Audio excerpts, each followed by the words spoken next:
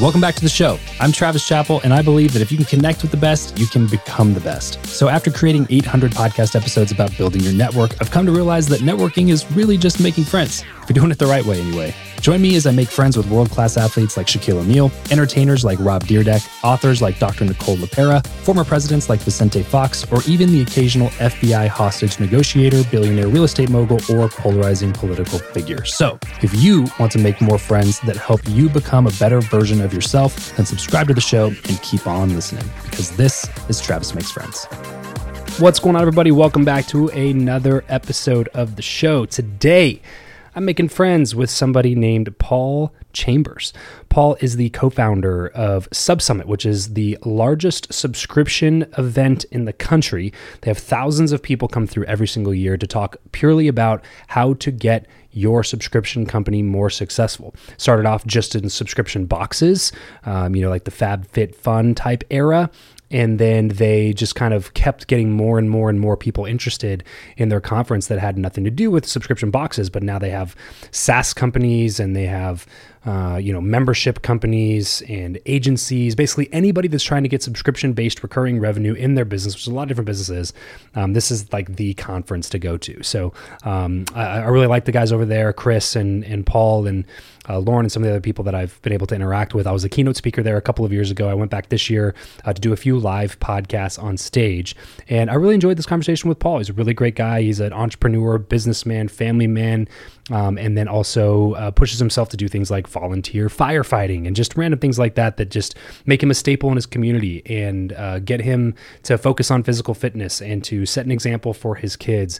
And there's so many things that we had common ground on. So I really enjoyed this conversation with Paul, and I think you will as well. So without further ado, please enjoy my conversation with Paul Chambers. What's up, dude? How's it going? Good. Thanks for having me on, Travis. I appreciate it. Yeah, of course, man. Of course. Thanks for having me out to the event 2 years in a row. Yes. It's always good when you get invited to speak at an event and then the next year they're still wanting you to come back. Yeah. It's like at least I didn't screw up too bad. Yeah, he was all right. You did an okay job. No, we absolutely loved the content that you shared last year on helping our audience explore podcasting and understanding the value behind that. Yeah. Because I think that's something people started to get into during COVID a lot more, and they started realizing it more. But prior to that, really wasn't at the forefront, I think, of a lot of people's radars. They thought to jump on podcasts, but to start producing their own. And I met you through Eric Music. Yeah. Because he had me on his subscription box show podcast, and he's like, "You got to meet Travis Chappell. He's brilliant," and you had helped him out. Yeah, Eric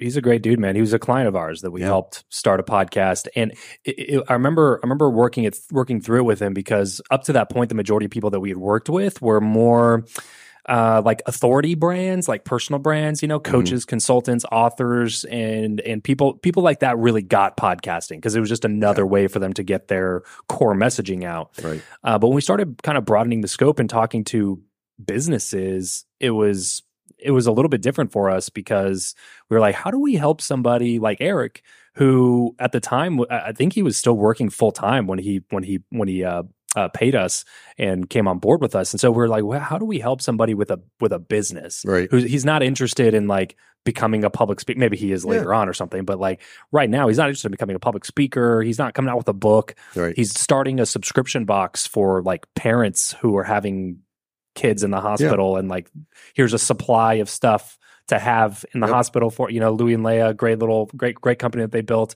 And I was like, how do we help these people sell more things? And his approach was a brilliant strategy because he wanted to get out there to meet other subscription box owners. Right. So that was exactly the direction that we ended up taking the conversation. We're just like, hey, look, brilliant. If we set this up in a way where you're not necessarily building an audience in hopes that they're going to buy Louis and Leia or subscribe to your subscription box. We're not really setting it up like this podcast up in that way.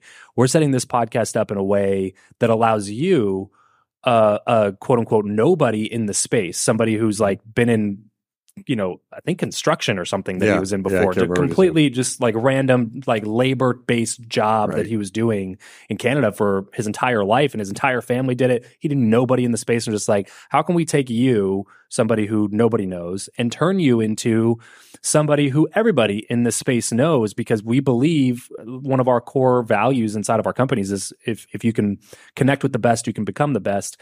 And so we're like, how do we get Eric to be able to connect with all the best people in his industry? And so I remember sitting through his coaching session. We're coming up with all these different names for his podcast. Right. And I was like, what if we just went really on the nose with it and just called it the Subscription Box Show? And then he was like, I love it. Done. Yeah. And he wrote it down, and it became the Subscription Box Show. But ultimately what ended up happening was this cool, chain of events where the plan that we put together actually worked. The strategy worked, where he was able to start connecting with all of these people who were big names in the space that he was in. And he was able to take all the things that he was learning from people and apply them into his business. And then I think he got to MC here one year, or be a part of a panel or stage or something like that. We've struggled during COVID because he's up in Canada and it's a little bit harder to get here during COVID and different, all the rules and regulations, but he's been a great remote support for us and super helpful from that standpoint. And it's been really fun to watch his podcast grow and his network grow. Yeah. And then he's just been turned into such a great connector. And I think like that's what's super valuable out there in when you're in that position, you're able to meet those great people, and then you help bridge those connections as you have more conversations. Yes. Because that goes so far in terms of like people see that and they feel that, and then you'll get other future guests because of it. Absolutely. And you guys are also a great example of that. This is why I love content in general. I like podcasting is my favorite medium, but running an event, running a live event, running a meetup, running some sort of in-person experience is also a fantastic way to do that, especially when you look at the production level that goes into the events that you guys are doing now. Yeah. It creates this like magnetic field around you and the ventures that you're working on that attracts all of the best people. Like you're just all of a sudden on a Zoom call or a phone call with somebody that you're like, how are we even talking? Like who? Yeah. Like I'm just a dude who started an event, or I'm just a dude who has a podcast, and now I'm talking with this person that I just never even thought would give me the time of day, and they're asking me if I need help. Right. You know what I mean? It's not even like what's going on here. It's crazy. And it's amazing. Like I'm constantly pinching myself in what we've been able to build over the years here with SubSummit. We launched in 2016 and invited like 200 of our closest friends into a room to talk about subscription boxes. Yeah. And it's grown and scaled. And, I look at Hello Bellows shampoo sitting in my shower every day for my kids who should be using their shower, but come and jump in our shower. And because it's just, I don't know why. But it's better. Yeah, it's way better for some reason. So, and then I'm looking at our ticket feed of ticket purchasers, and I see the CEO of Hello Bellow and multiple team members. And I was just able to sit down with Tushar from Hello Bellow and have a conversation with them. Nice. I'm like, how did this happen? And how do we get here? And I truly believe it's because with our event, we build with the best intentions of helping as many people as possible and build that community. Yes. I always tell the story. It started a little bit selfishly because we wanted to meet, as a subscription box owner at the time, meet other subscription brands. But as soon as we brought that room together from the very moment of that very first event, we felt that energy and we felt people connecting. We're like, okay, this is all we need to be doing. Yeah, there's something here. There's something to this. I remember the very first event, sitting down with Michael Burkeem, the founder of FabFitFun. Yeah. He came and spoke. Well, because we're talking 2016, you said? 2016, I mean, this is like pretty early stages of subscription boxes. Yeah. Like FabFitFun was one of the only ones. Yeah, they were just starting to grow and scale like crazy. Yeah. Somehow we got Michael to come and speak at the event via Liz Cadman at MSA at the time. Well, I'll tell you, it's not a somehow, Paul. You guys were very good and strategic about this. It was because it was the only event for subscription boxes in the country. Right. You know what I mean? So, like, props to you guys for just stepping into, like, now it's obviously expanded into subscription in general. Yeah. And now you have Netflix here and all these other kind of like cloud-based subscription platforms. But at first it was like subscription boxes. If you have a subscription box, come here. And it became the place for subscription boxes. Yeah. So starting very, they say the riches are in the niches a lot of times. So we're very niche. And the reason we've expanded over the years, because we started to realize people could learn from each other. Yeah. I remember one of our events in 2019, Sling TV came up and said, we just learned something from MeUndies that had a 6-figure impact on our bottom line. So TV streaming learning from an underwear subscription is amazing and so cool.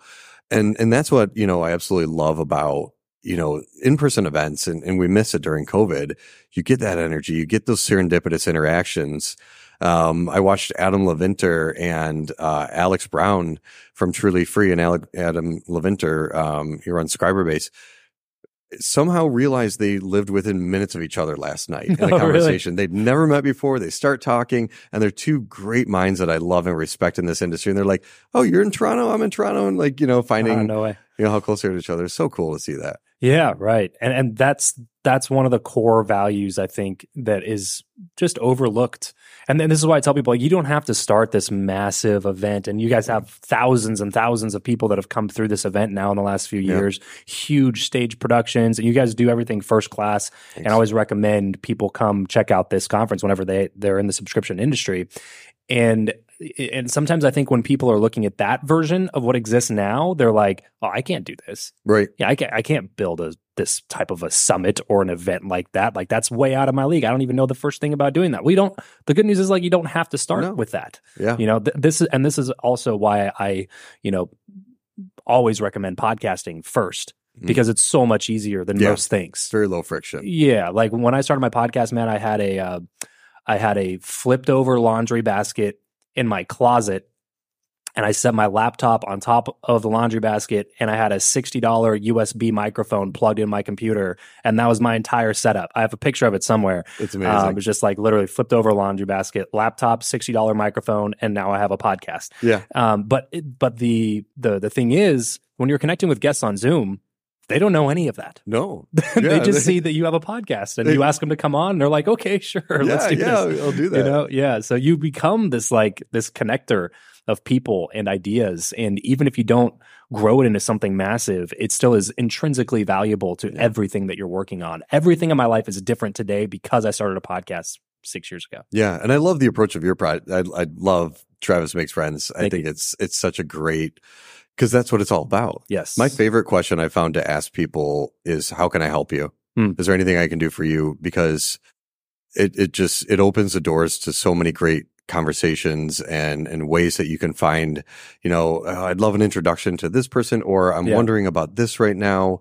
And it's just, I love being helpful too, as much as I can. But it really, truly, helps bridge so many awesome interactions. Yeah. To go back to what you're talking about earlier about like getting started and getting going, I struggle with this quote unquote disease I claim I have called entrepreneur never satisfied syndrome. And it's always like, there's always somebody better. I don't know what you're talking about. Right? Exactly. There's always somebody that's going to be in the next level. And even Elon Musk, I'm sure, he's out there looking at somebody, that once was, or admiring somebody who has different control of their lives.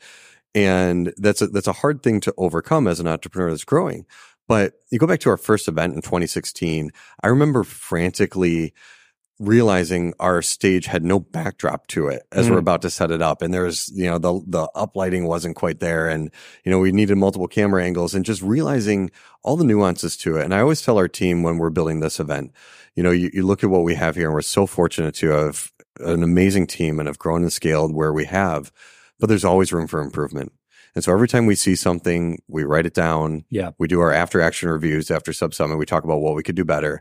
And I always say, look at, what has happened. And if we realize there's a way we can improve, let's make it better next time. The only thing I ever ask is, let's just not make the same mistakes twice. And so that's that continuous improvement. And I think that's the hardest thing as an entrepreneur sometimes, is to realize you're never going to be satisfied, and you're always, that's what drives you. Sure. And so don't lose sight of that, but don't be so hard on yourself when you don't quite get there. Yeah. Someone told me one time, only and always make new mistakes. I like that. So always be making mistakes.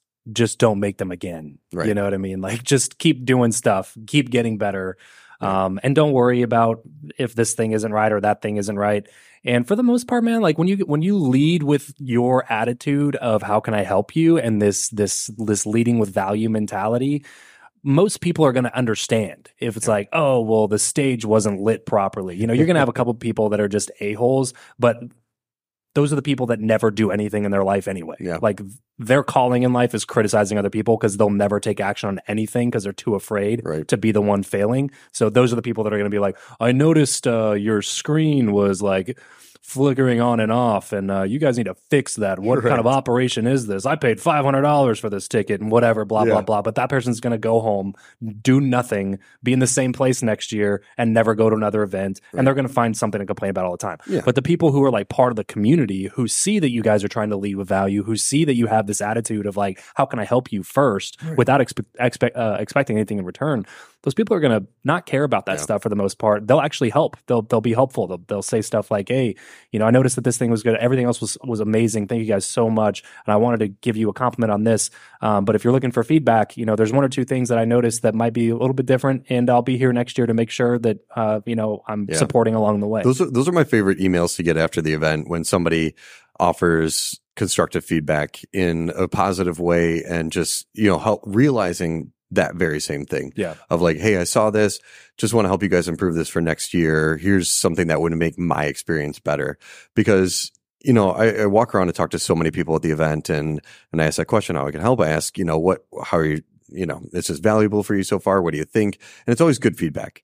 But then my follow-up question is like, would you tell me if it was bad? Yeah, right. And some people are honest. They'll be like, well, maybe not necessarily, but some people say like, yeah, I'd tell you if it was bad. And that's the type of feedback that I love receiving, because it's ways we find we can make better. I don't take it to heart and think like, oh, yeah, okay, so let's say a sponsor didn't get enough leads or have enough good conversations, or somebody didn't make enough connections.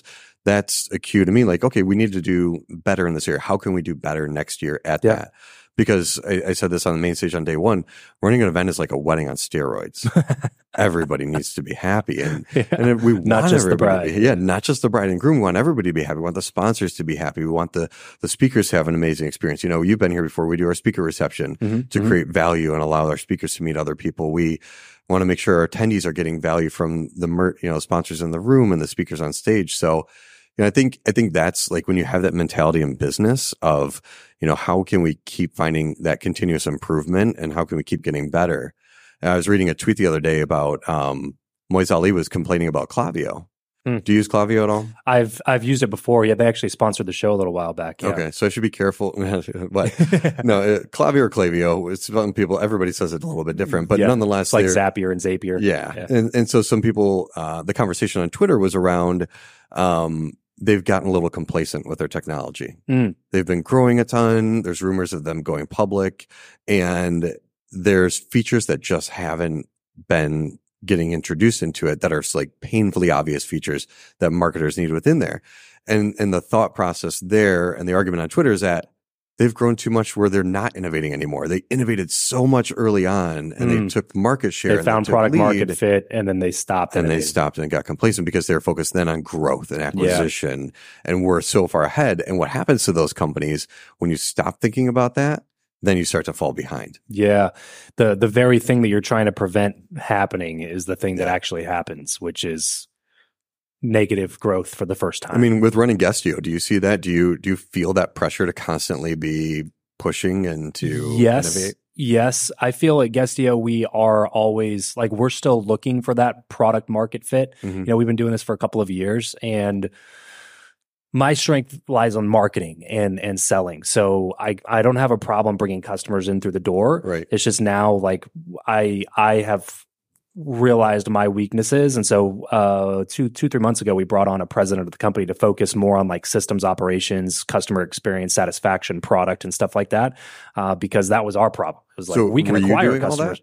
I was doing everything. Oh gosh. Yeah. And so, so we realized at some point that, hey, you know what? I think what the problem was is I was trying to do everything, and I tried to put on hats that I just wasn't meant to wear. Right. And sometimes I think that that's necessary especially as a founder. You just got to kind of like, maybe you aren't in your zone of genius. Maybe you think your zone of genius is selling, but your zone of genius really is product. So let's throw the product hat on for a few months and see how it goes. And I did that, and it did not go well, neither for the company nor for my sanity. So it was like, all right, well, that was a swing and a miss. Let's try a different strategy, which is bring on somebody who's really good and really enjoys that, and then I'll step into the seat. That's super smart. What I'm good at, and something I think people don't do, especially entrepreneurs don't do enough, where realizing where your strengths are. Like for me, I would say, I spent my first, 20 years in running a business. Gosh, I'm on like 25, 26 now, but the first 5 years I was just trying to get through college and piece it all together. Right. But, the first 20 years really just kind of understanding, and it sometimes it's painful. Like here's where the entrepreneur never satisfied syndrome comes in. Like, why didn't I realize this earlier? Why didn't I realize earlier that I'm better focused? When I look at the event here, I'm great at putting all the details together, making sure the signage is exactly placed where it needs to be. I'm not going to be the guy that sells sponsorships and pull sponsorships. I can talk to all of them, and I want to be part of that, but that's not my zone of genius and where my specialty is. And so finding the right partners or the right person to come in and do those things for you is critically important. Yeah, what made me really consider it, because I've had this conversation with a couple of people. Actually, Jesse Puggi was on the show a couple of days ago here, and he was talking about how he couldn't imagine what it would be like to have young kids and have a startup at the same time. And I was like, yeah, it sucks because I'm in that, know, and especially a couple of years ago, my daughter was born. It was like we were just starting the software company, and she was a newborn, and my son was 18 months. And it was this big, amalgamation of lack of sleep and uncertainty, and it was just a weird period of life. But ironically, what I think the best thing that came out of that was my kids made me realize how much I didn't want to be that version of an entrepreneur where you are just constantly running, going, beating your head against the wall. And then the nice thing about having a podcast is I started to realize that version of entrepreneurship was not necessary to have outsized success, because that was the lie that was sold to me, which it was you have to hustle your ass off if you want to build anything of significance. And it was like, but I'm meeting all these people on my show that I'm interviewing who live pretty good lives. Like they work a full 40, but they enjoy the work that they do. They're working in their zone of genius 80% of the time, and they have a team around them that's built to take care of all the other things that they're not good at. And so it just ironically, having kids and my schedule shrinking in terms of what I could do with my work made me go fill the hours that I was spending doing the thing that I'm really good at. And then forced me to outsource some of the other things that I was not good at to other people just because I knew a value of mine was to spend time with my kids. So it's like, I'm not going to sacrifice that. Like there's zero version of the next 10 years where I just work on my businesses and don't do anything with my family. That's just not who I want to be. Well, right. So, and you get such little time with your children in terms of like, my girls are our girls, as my wife's out here in the audience, our girls are now almost 13 years old. And we're looking at this going, saying we've only got 6 years left with them being in our household. Essentially. And we're like, gosh, time's already coasted by. We have two younger kids that are 9 and 5. I always working. Yes, got some head nods from the wife out Confirmation. there. Yes, got it right. But we're looking at the same thing, and I'm looking at the same thing as the time flying by with my kids and wanting to spend as much time with them. And that's like sometimes that's I've worked through it. I think like you have as well, where that struggle in the beginning is I have been given the thought of that an entrepreneur is that never stop hustling mentality. But you watch this time flying by with your kids and you're like, gosh, am I being a failure to my business or am I being a failure to my family? Yeah. And I think when you can come to the realization that you're neither of those things, and if you need to be there more present for your family than anything. And the level that you work at the business is about being smarter about your time. Yes, exactly. It's not about being a failure within the business. It's about understanding where you're best focused and where your time should go, because that's the most valuable resource we all have. Yeah, sometimes it means taking a risk, doing something you've never done before. Yeah. That's what it was for me, man. I brought on this operator. It's the first time I've ever hired like a 6-figure hire, like pretty well into 6 figures with a pretty good equity compensation package and all this other stuff. And it was a really risky decision for me. I interviewed like 30 people. It took me like 4 months. I procrastinated like crazy trying to convince myself that this was what I needed to do. But so far it's worked out really well. Maybe it might be a different story than a year from now. I don't know. Come ask me. How far are you into it so far? About 2.5 months. Okay. So you're getting through the early stages of getting acclimated and up and running. Exactly. Starting to get what the 30, 60, 90 day plan looks like. Exactly. Yeah. Because for me, like I'm again sales marketing, so I'm always like growth. What are we doing here? What are we doing here? So bringing on this guy has like really taught me a lot of patience because he ran a $7 or $8 million a year marketing agency before, so he's like very systems proficient and like I said, I'm very impatient when it comes to those things. I'm just like let's go. What like why can we not go sell more people yet? Because that's essentially what happened. Is like we grew too fast. I sold too many people. My team was like, hey Travis, please stop selling because we can't, like we're getting drowned in work here and we don't have the systems aren't set up for us to scale properly. So we hit some big milestones last year and then all of a sudden it was like everything came crumbling down at the end of the year because we had too many customers and not enough staff to support them. And that's a good problem to have, but it's a problem. A problem nonetheless, for sure. Definitely a challenge in there. So like I'm curious, like what have you done to help yourself kind of work through this mentality of now having somebody that you're having to not like report to, but keep you in check, I guess. Oh yeah, definitely has kept me in check for sure. And I've had to humble myself a lot because the whole reason I'm an entrepreneur is that I hate somebody telling me what to do. Right. I just want to do what I want to do. And it's been an ego check for me to have to almost like I brought this guy on because I want him to tell me what to do. Right. But then when he tells me what to do, I'm like, you. This is my company. I'm gonna tell you, this doesn't work this way. So yeah, there's a lot of ego checking, but it's been largely so far a really successful relationship, and just a big realization that again, if I have to sacrifice sometimes, like listening to somebody else's plan rather than enforcing my plan, and that means that I have more time with my family, I have better energy to put into the things that I'm actually really good at, and I get to work in my zone of genius, then I'm okay with sacrificing those things. And I realize that, I'm paying this guy more than I pay myself to run this company. Right. But also, like, again, what are we solving for here? Like, am I solving for maximum dollars in my bank account, or am I solving for like maximum joy in my life? You know what I mean? Yeah. And I think being an entrepreneur, you got to ask yourself those types of questions. And for me, it was a joy thing and a freedom thing and a fulfillment thing and a family thing. And it was just like, this is the vehicle. Yeah. You know what I mean? That will allow me to do that. Was that what it was that pushed it over the edge? Was the family thing and starting to realize like that time? And because how old are your kids? Do you have? Yeah, my son just turned 4 and my daughter's 2.5. Okay. Yeah. Was that the turning point for you? It was a big thing. It was a big thing. It was that, and then it was realizing that I sucked at some things in business. Yeah. And the only option was for me to either get good at the things that I sucked at. Yeah. Or bring somebody on who was good at those things. Okay, those are the only two options. So those two choices. How did you decide which path to go down? Because there's the easy way to talk yourself into like, I can learn this. Sure, I can get better. So I tried that. So I think, I think that for me at that time was a necessary step. I tried to do. This episode of the show is brought to you by Indeed. We are driven by the search for better. But when it comes to hiring, the best way to search for a candidate is not to search at all. It's to match, and match with Indeed. If you need to hire, you need this platform, guys. I'm telling you, Indeed is your matching and hiring platform with over 350 million global monthly visitors, according to Indeed data, and a matching engine that helps you find quality candidates fast. Ditch the busy work and use Indeed for scheduling, screening, and messaging candidates so you can connect with those people even faster. And it doesn't just help you hire faster. In fact, 93% of employers agree that Indeed delivers the highest quality matches compared to other job sites, according to a recent Indeed survey. And look, guys, one of the things that I wish I would have used Indeed for is this matching service.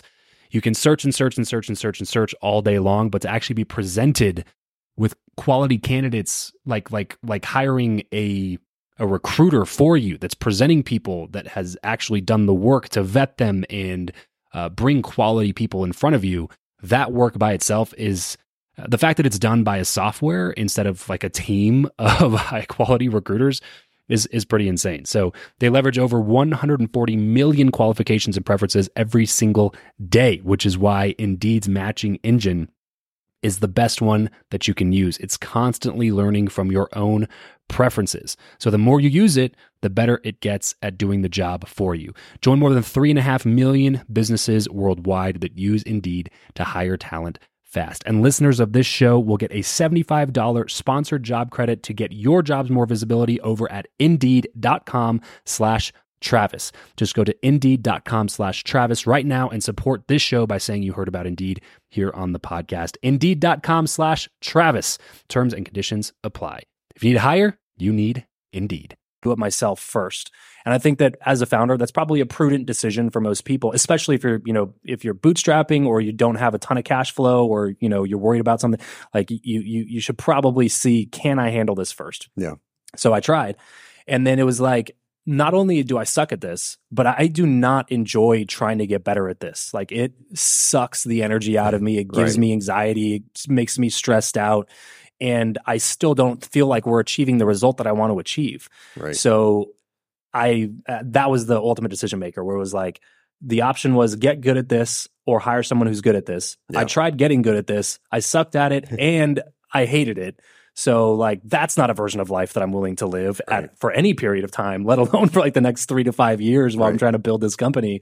So it became the only option was like either stay small or find somebody who's been there, done that, hire them and have them tell me what to do. The best advice I ever got was from this guy, Kent Clothier, who's a kind of a mentor of mine. Mm-hmm. Runs several massively successful businesses in the real estate investing world.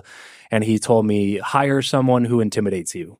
Oh. And it was the first time I ever thought about hiring in that frame, because most of the time when you're a founder, you're an entrepreneur, you're thinking you're going to hire somebody and then you're going to teach them and train them everything that they know. And you're the hero of the story. You know what I mean? Yeah.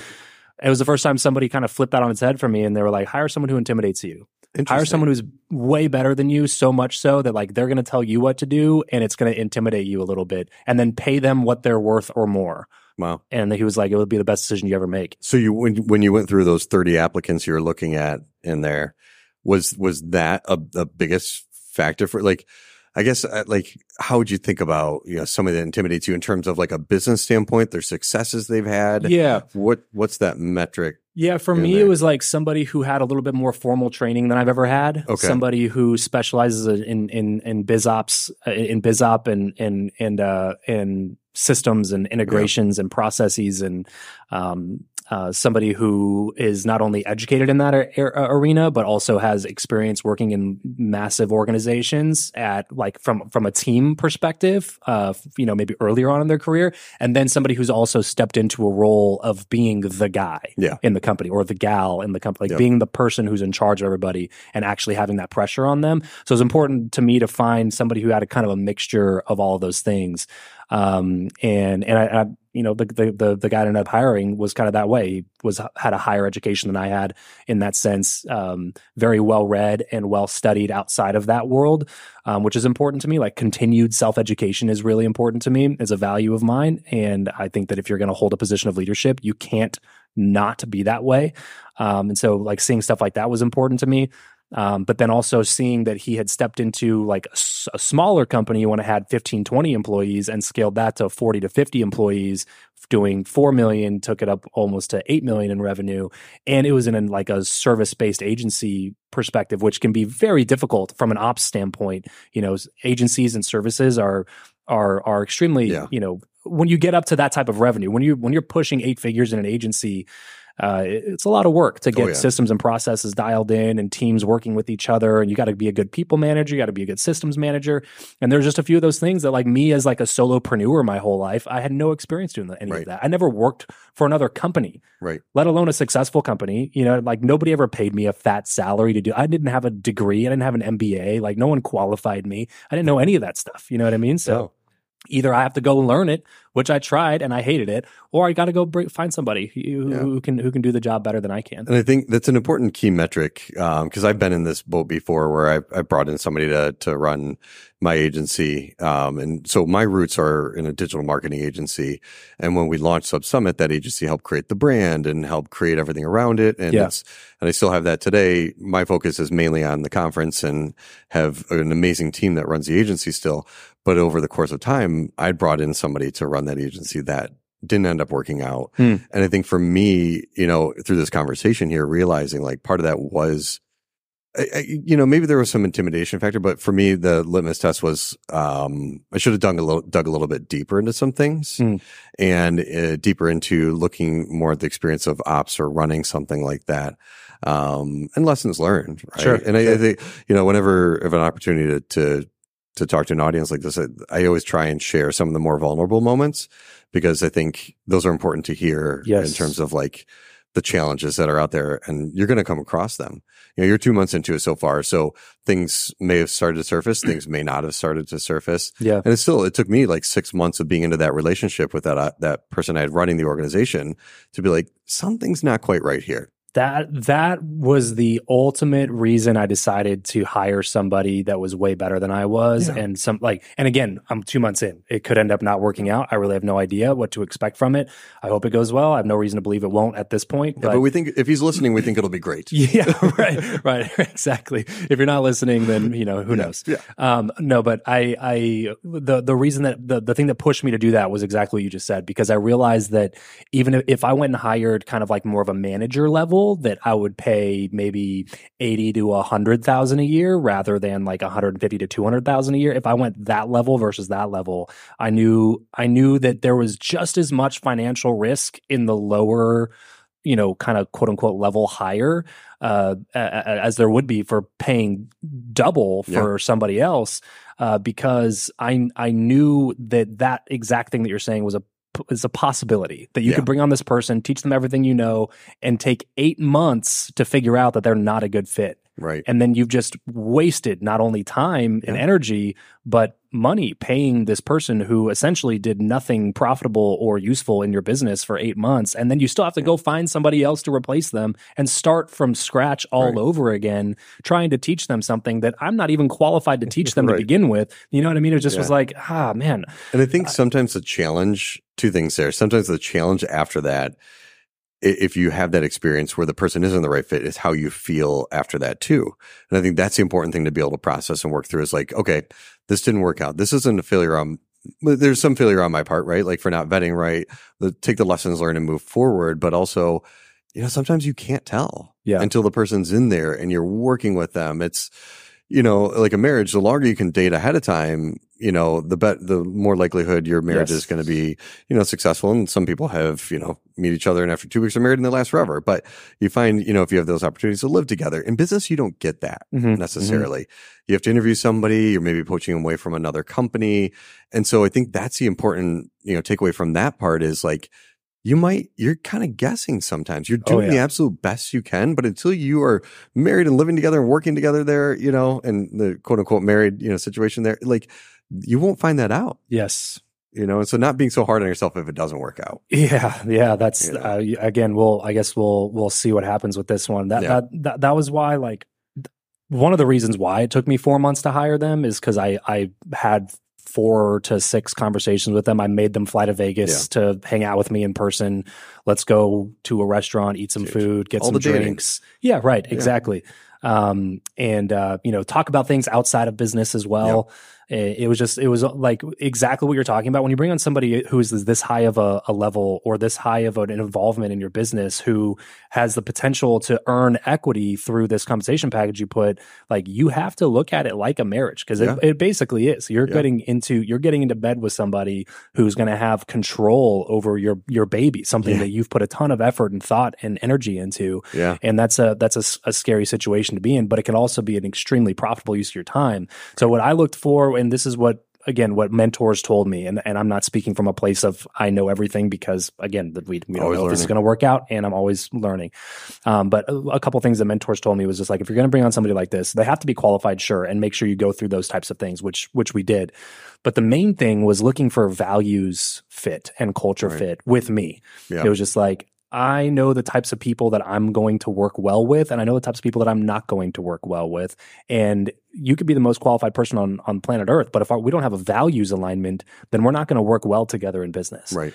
So like some things are very important to me, integrity and honesty, and some of these just baseline, values that not everybody holds. Right. You know what I mean? And not everybody holds as in high regard as I do. Right. So and so you have to work through some of those value pieces as well, because ultimately, like, if this person is the type of person that I get along with and we can work through problems and we see the world the same way in terms of how we make decisions and how we how we handle difficult situations or how we hire or fire, or like if we have similar values, then I know that everything else can work itself out. Right. You know, like we can work through some training pieces, or we can have some late night discussions on whether or not this strategy is better or that strategy is better. But ultimately, at the end of the day, if we share the same values, then we can build off of everything else from there. And I think there's some, you know, what you're doing in terms of like going out to dinner and maybe going out, you know, to golf or wherever it is that, you know, you can let loose a little bit,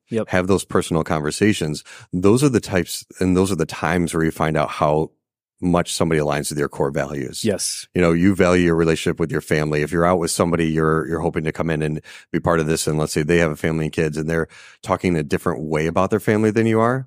That's a red flag. In terms of your core values. So like, you know, gosh, I can't stand my kids. Right. And you're sitting over there going like, I love spending time with my kids. I don't know why anybody wouldn't love spending time with their kids. Right. You're like, so there's something here that we're going to miss on at some point. Even though we're just talking about kids and time with them, you don't have the same values that I do. So what that's going to tell me is when I'm out spending time with my kids and you're expecting something from me or you're hoping for to get something early and you're getting frustrated with me that I'm with my family, that's not going to work. Right. You know, and absolutely. so, and what I found a lot of times is like trusting your gut in those situations. If I start to get that feeling like, oh man, you know, I don't really like the way I feel about this situation right now. 9 times out of 10, it's right. I'm such a logic based person. So when I say this, know that that's how I am. But I've learned a lot recently to trust my gut a lot more, because it is not like, it's not just random. Right. Like your subconscious mind is processing something crazy, like 50,000 thoughts a minute or something like it's ridiculous compared to your conscious mind, which can only process 1 to 3 or something like that. Yeah. And so there's a connection between the mitochondria in your gut and your brain. And so like, if you really think about it, if your gut is sending you signals that something is up, it's probably not completely wrong or totally random. It's probably because your brain subconsciously is processing literally millions of interaction points that have happened across your entire life from the time that you were 1 until the time that you're whatever your age is now. So like in between that time, your brain is just constantly processing information. And sometimes when you're like, I can't quite put my finger on it. It's just like, I don't have any concrete evidence, but your brain is picking up on commonalities between this person and some negative experiences that you've had in the past. And like, it's definitely something to consider because your gut can just be like, hey, we've dealt with 6 assholes like this before. Don't fall for this one again. You know what I mean? Like I can't put my finger on it. He seems like a nice guy. Something I don't know exactly what it is. Yeah. But your brain is picking up on the fact that like, oh, he tilted his eye like that. Or his body language is off-putting. Yeah. And I don't know what it is, but your brain does know what it is. Yeah. And it's trying to tell you through your gut mitochondria that like, hey, something's effed up here. Yeah. Do not move forward with this person. That's the biggest thing. My daughter's entered middle school this year, and middle school is a tough time for kids. And so what I've been trying to tell them is, and the hardest moments for you are going to be when you feel like something is off and you have to go against the grain and you have to go against the crowd. If everybody, you know, people are making fun of a kid for acting a certain way or doing a certain thing, it's okay to step in and say, hey guys, this isn't cool. This doesn't feel right. And that is very challenging. I mean, I remember back to middle school, that was very challenging to do that. And I didn't do that enough. Like for me, I was like, I think, you know, reflect on those moments of like, oh, I could have done this different or that different. And I try and share with my daughters, like the impact you can have on people's lives by just those small little moments too, you know, and what you can do there and trusting your gut and knowing, and then the ripple effect that happens from there. Absolutely. Even when it's really difficult. Because to your point, middle school's, that's a tough time. Right. That was a really tough time. Yeah, a lot of things changing. There were some kids in my school there was this one girl who just got made fun of all the time. And there's some upperclassmen. I was in like 8th grade or something, 9th grade. These upperclassmen were making fun of her. And it was always difficult, you know, to stand up to, especially when it's upperclassmen, because they're like the gods of the school. You know what I mean? So like to stand up to those people was always difficult. But I look back on it now as like, I'm happy that I did that, because I think that was setting a baseline for, again, not letting people tell me what to do all the time. And I think that it was a confirmation that, you know what, it may cost me a little bit of social, currency right now, but I just believe this is the right thing to do. So I've tried to carry that, advice I'm giving my daughters into business more so as I've grown in my career as well. And, whether it be giving feedback to team members, like that's a really hard thing as well in terms of, you're working closely with a team member. I think feedback is always a really good thing, but it's always, what's the tact and what's the approach? And everybody's different too. In terms of how they receive feedback. And so understanding the individuals, okay, so this person is going to appreciate more direct to the point, feedback. This individual, maybe approach it from, a lessons learned or, and somebody else, they want you to just kind of lay into them and let it be. Right. And that's a challenging thing with growing a team as well. I'm sure you've seen of helping understanding individual characteristics and helping them grow the right way. So Paul, what are the big things that you're working on these days? Is it mainly SubSummit and then you have your agency? I don't know, you had a subscription box company before. You still like toying in any of that? Or? Yeah, so we sold the subscription box company in 2020, just before COVID. Okay. And that kind of worked out really well. It was called the Gentleman's Box. It was a subscription to help you, dress up in matching socks and ties and pocket squares. So during COVID, not many people dressed up anymore. And that's why Lululemon stock was through the roof. So we were able to exit that so we could focus on SubSummit. I have the agency and I have partnerships in various different businesses. I bought a pizza shop a while back, promised my wife I'd never work there, and then broke that promise about 3 weeks into it. Yeah. That sounds about right. Yeah. Typical. And so, for me, what I've realized like lately is, focusing and driving, to the finish line of wherever that may be. And for SubSummit, maybe it's helping find a partner to scale this to the next level and work with a larger company to help us continue to grow this. Or, maybe it's, continuing to bring somebody in and train the team and staff. Like this year, I've had to do far less than I've ever had to do before. Nice. Which has been fantastic and amazing because what that's allowed me to do is focus on more of the details. Right. Focus on more of the relationships and on the your opportunities. Zone of genius. Yeah, absolutely. And, and I did something this year that the team didn't really expect and not on purpose. It just so happened. I didn't carry a radio around with me. And usually, most of the team has radios with, we're all in each other's ears and talking about what's going on here, what need to be aware. And I left my radio behind. And I did it on accident on the first day because I was going everywhere. But then I realized it's probably better that I'm not on radio. Yeah. Because let them solve some of the challenges, exactly. Let them solve some of the problems. That's the only way they're going to learn. And, I always joke, I could get hit by a bus tomorrow, or I did a stair climb 2 weeks ago in all my firefighting gear, 2,000 steps at Comerica Park. Wow. With all my firefighter gear on. And, cause the nights, weekends, I'm a firefighter as well. And, cause why not have more things to do? And, I was joking with the team, like, hey, listen, if I don't make it on the stair climb, I think you guys are going to be okay for SubSummit. Yeah. You know what you're doing. You're there. You really have been able to figure out all the operational stuff on your own. So anyway, to answer your question, that's where most of my time and attention is. Why do you do stuff like that, the stair climb? So I joined a volunteer fire department in the city I live in. I did this stair climb because I wanted to, my friend asked me to. He's like, hey, you should do the stair climb this year. I'm like, yeah.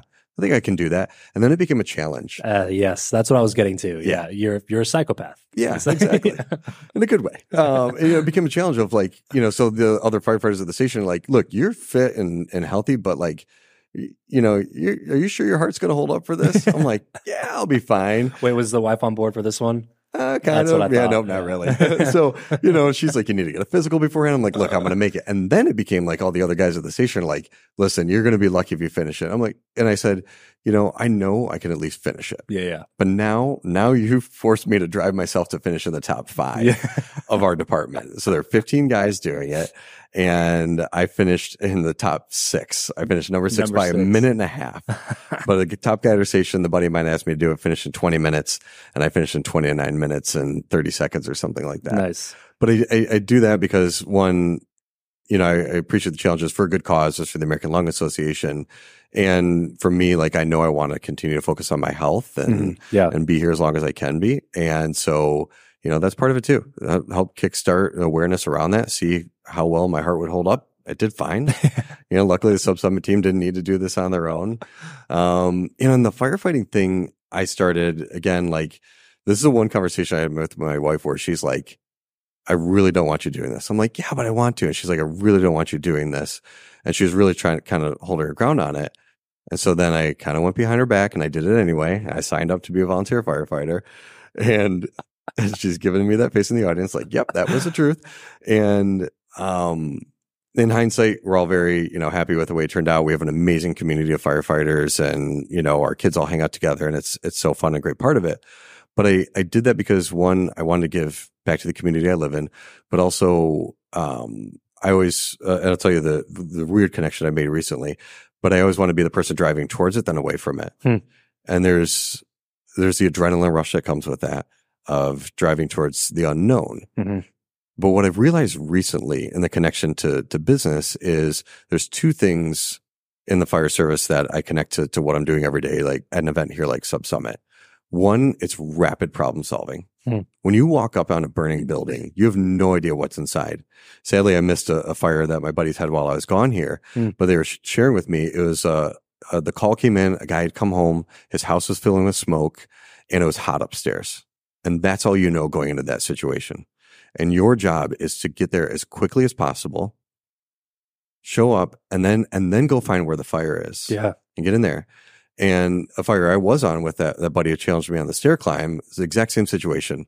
Open the front door, and the chief of the department said, "We've got fire in the basement. We don't know where it is, but it's filled with smoke." And me and my buddy go running the front door, gear up, and go in, and he goes down to the basement, and I'm pulling the hose in the front door to get him down to the basement, and I lose him in the darkness. And this is a guy that, when his mother passed away several years before, I went in and talked to her, and she wasn't as conscious, but I could tell, like, I held her hand, and I promised her, I said, I promise I won't let your son die. I will make sure he's always okay. As I'm watching him go down in the darkness of the basement, and I'm remembering this promise I made to her. I'm like, okay, I got to catch up to him. Go down there. I catch up to him, and you can't see anything. I can barely see him in front of me, but I follow the hose line down to him, and he's spraying water off in the direction of the basement. And I get the thermal imaging camera, and I look, and there's no fire over there. And I tap him on the shoulder, and the fire was in the other direction. We put the fire out. But what happened in that situation, it was this rapid problem solving. Yeah. Quickly figuring out where the fire was, what was going on, identifying the room that you need to be in, so on and so forth. So that's the one part of it. And then the other part of it is like the leadership part of it, and leading people and being there for that. And so that's what I'm attracted to in the fire service. It helps feed, that energy inside of me and get that out from time to time too. I think that's awesome, man. I think having kids, something that has been good for me, having kids, is it really makes you reflect way more on the man that you want to become, not just for yourself, but for your family. Right. Like who are my kids going to see as their dad? Because at some point, it was Ed Milet who said this to me on a podcast. He was like, at some point, your kids are going to figure out who you really are. Yeah. Because when they're little, it's dad's the hero, and mom and dad are awesome, and they have that viewpoint of your parents, just like you did when you were a kid with your parents. And at some point, your kids find out who you really are. Right. And when that point comes, my deepest desire in that moment is for my kids to, like, for the shortest discrepancy to happen at that point between the person who they've always thought I was and the person who I really am. I just want the gap between those two people to be as small as I can make it. Right. It'll never be the exact person, because, as a kid, you think your parents are superheroes and immortal and all this, you know what I mean? Like, but as you get older, you can get as close as you can. Yeah. To that. And I think that's what's cool about what you're doing with the fire stuff, and doing the stairs challenge, and then running the business and buying a pizza thing, and doing all these other things. I just think that I think that that's going to do way more good for not just you, but for your kids than you even realize today. Yeah. I told my girls they would always ask when they could start to come to SubSummit and be a part of what we're doing here. And the rule is to all of our kids, you have to be 10 years old to show up. That's when you start to become a little mature enough to be helpful and do things. And so in 2021, they came to our first event back here. They turned 10 in 2020, couldn't do it during COVID. So obviously they showed up here in 2021, had them on stage presenting Best Kids subscription, and have for the past 3 years. And they've grown into that. You know, not many kids can say they have been on stage in front of hundreds of people and doing public speaking. Yeah. But more so what I love about having them here is seeing the work that I'm doing and understanding, you know, how we're here helping people and what we're doing as far as business goes, meeting other entrepreneurs and seeing part of that. And I know they're not taking every moment in, right? They're kids. Sure. They're interested in maybe what's next on YouTube or the next video Mr. Beast is putting out or whatever it is. But I know subconsciously they're getting some of those things. They're seeing the hard work that goes into stuff like this too. Yeah. Paul, this has been awesome, man. I appreciate you coming on the show. Before we take off, where's the best place that people can go connect with you a little bit more? Yeah. So I'm pretty vocal on LinkedIn, around there a lot. Try and share a lot of great content with the community on LinkedIn. I've been more involved in Twitter lately. Okay. So you can find me on LinkedIn at, you know, just Paul Chambers, search SubSummit. You'll find me through there. On Twitter, I'm at Paul Chambers. It's getting a little more traction. So I've tried to be on a little bit more lately. Sure. Yeah. And then, you can always email me, Paul at subta.com. You know, that's what's wild. We get people saying stuff like that, and I appreciate you being willing to do that. Paul at subta.com. If you're listening to this and you don't take advantage of things like this, you got to ask yourself, when are you going to start? Because we have some amazing people on the show, man, and people give out personal contact information. Yeah. And it blows my mind when people don't take advantage of reaching out to these people just to say thank you, just to like initiate a connection in some way. So, and I will share, my inbox does get flooded. And so I have filtering tools. So if you do email, put, you know, Travis Chappell's podcast or Travis heard you on Travis Makes Friends podcast. So I can find it through my filtering software because I hate to miss emails, but I'm absolutely more than happy to connect with anybody. Awesome. So if you are an entrepreneur, just wanting to talk about subscriptions, or maybe you have a subscription company, or maybe you have an events company. Paul knows a lot about these different businesses, different models, and has just given you his personal contact information. So reach out, tell him you heard about him here on the show. Paul, thanks again for coming on, man. This is a blast. Thanks for having me, Travis. Thanks for being here. That's it for today's episode. Thanks for spending some time with me and my friends. If you want to be better friends with me, then head over to travischappell.com/team to subscribe to my free newsletter, Your Friend Travis, where I share what's on my mind about life, building a business, raising kids, being married, and anything else I would normally share with my close circle of friends. That's travischappell.com/team.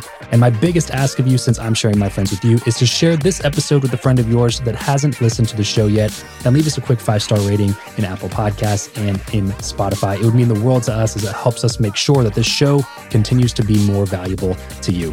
Thanks in advance, and I'll catch you on the next episode. Save big on brunch for mom, all in the Kroger app. Get half gallons of delicious Kroger milk for $1.29 each. Then get flavorful Tyson natural boneless chicken breasts for $2.49 a pound, all with your card and a digital coupon. Shop these deals at your local Kroger, less than 5 miles away. Or tap the screen now to download the Kroger app to save big today. Kroger, fresh for everyone. Prices and product availability subject to change. Restrictions apply. See site for details.